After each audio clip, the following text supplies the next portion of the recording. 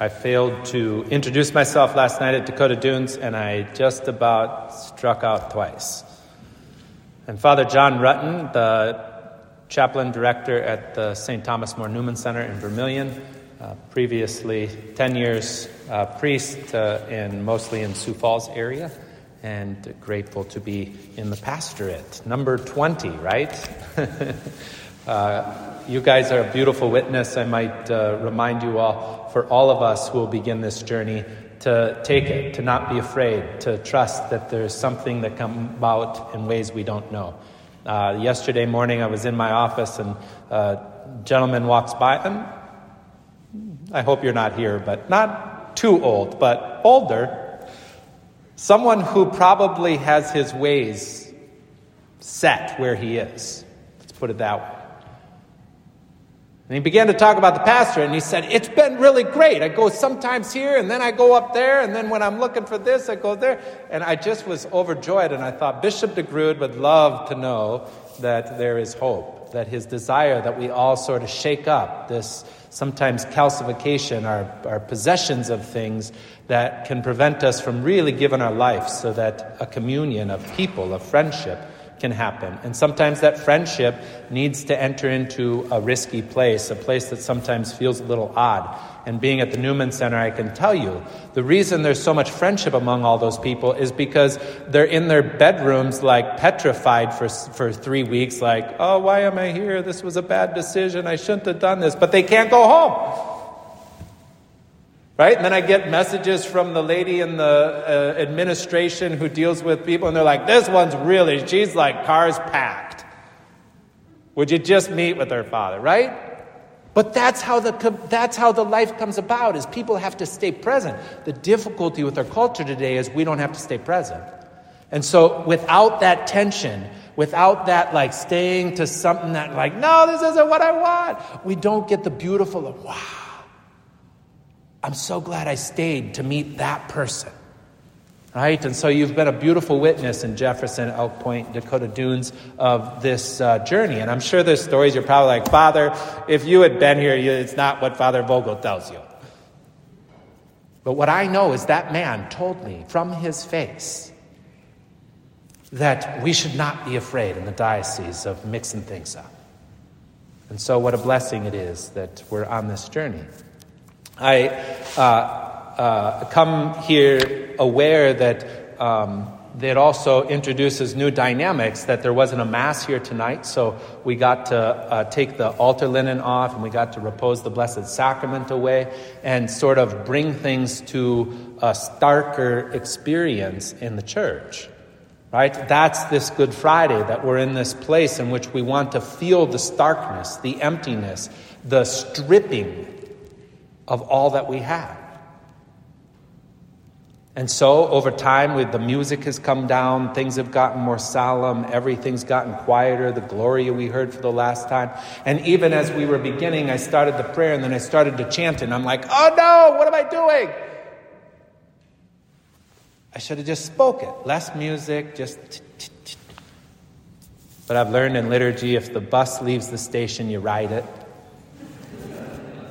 So I just finished the opening prayer chanting it, even though I'm trying to bring it down. But I feel that urge in me at times when I'm saying Mass in the last few weeks. I feel that desire I don't want this to be so... And then I'm like, oh, what's that about, John? See, that's what the liturgy is doing for us. We should come desirous to meet the Lord. But the liturgy is reminding us, but life brings you to a starkness, to strippings. And if we don't enter into that, we won't understand the Lord and what can happen to us. And so in those moments, I just have to die, and I'm like, yep, this is the liturgy. The music is going away, things are getting more solemn, and I kind of want to pep it up.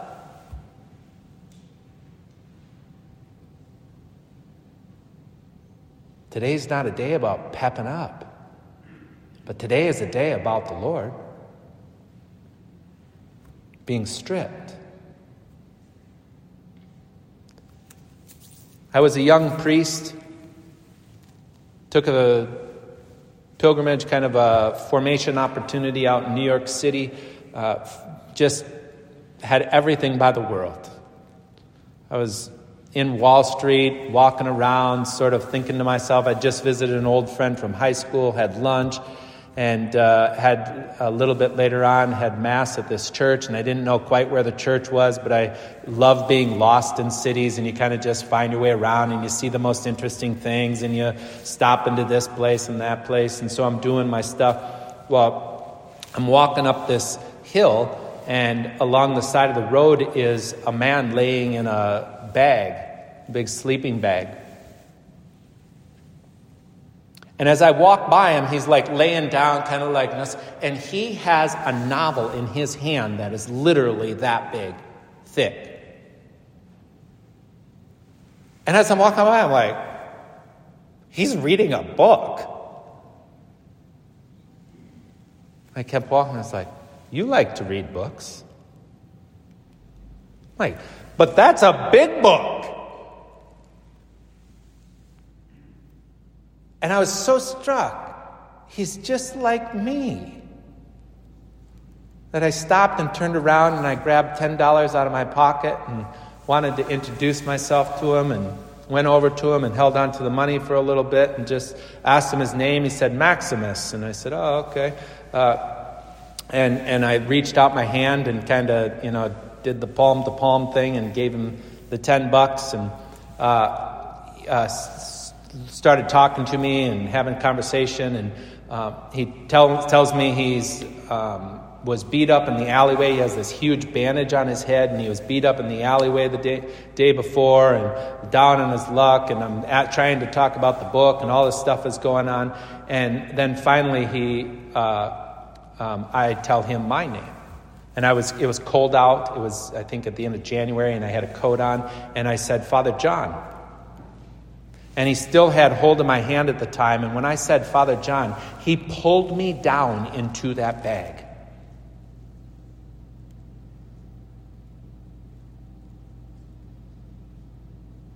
And he began to reveal the depths and wounds of a man who was raised Catholic, had family right across Long Island. And he kept saying, why me? Why me, Father? Why me? What did I do?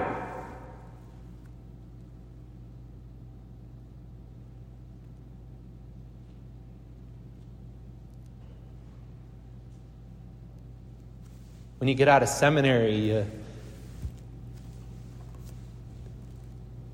you think knowing the catechism is what people need.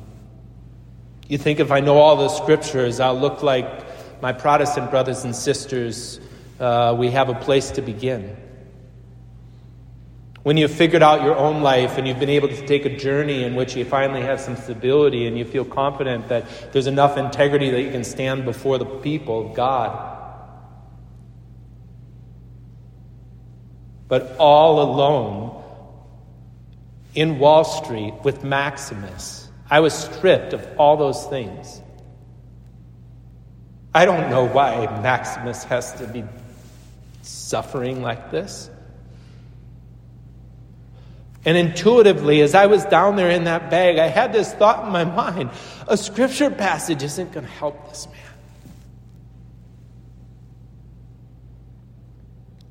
Quoting something I learned from Thomas Aquinas isn't going to get him what he needs.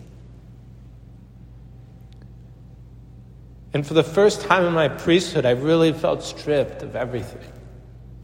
I don't know how to help him.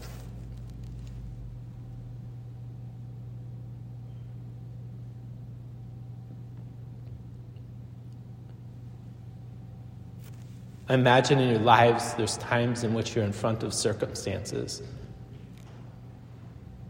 that you don't feel capable of addressing what is needed.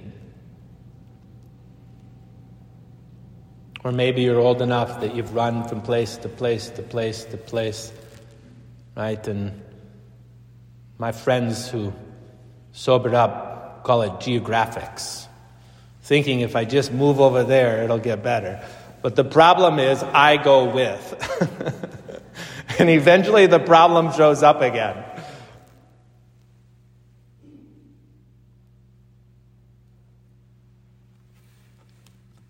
Every Sunday when we gather, we pray the prayers, the intercessory prayers. And on Good Friday, we have very specific prayers that the church gives us that we will pray. And it strikes me that these prayers from the beginning to the end cover a gamut of God's people. But how easy it is to just walk by the prayers every Sunday, like I wanted to walk by Maximus. But reality always brings us to a place where the human heart recognizes, no, I have real needs. I have something I want God to hear from me. And so within these prayers, yes, is something beautiful and sacred that together as one body we turn to God and pray. But each of you should have your own desires that are awakened in front of these groupings, in which you can say, yes, I belong to this prayer with this people because of this thing that I feel empty in front of, that I feel unable to produce, that I feel like I've failed, whatever the circumstances are. This is why we come together on Good Friday. It's why the altar is stripped bare. It's why the images and the reminders of what God has done for us are left empty. Because even Jesus Christ, the Son of God, the second person of the Blessed Trinity, the one who would be the salvation of the world, experienced taking a journey to a point in which he had nothing. He knows what you're going through.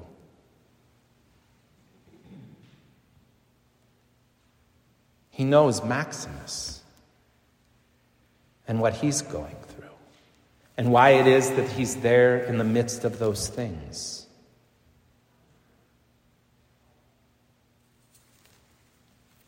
In the midst of that bag and those books,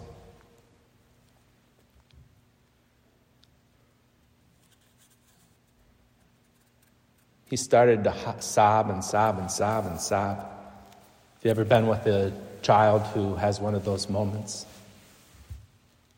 The snot moments, it's just all coming out. Why me, Father? Why me?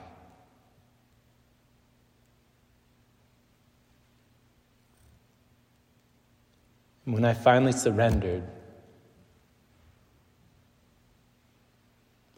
he lifted his head to the sky and cried out, Father, forgive me.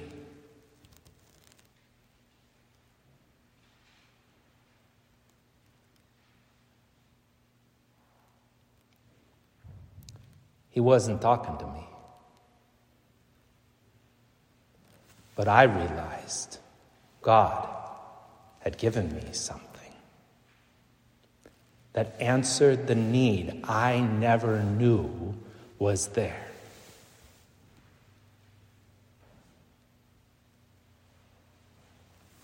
And so I did.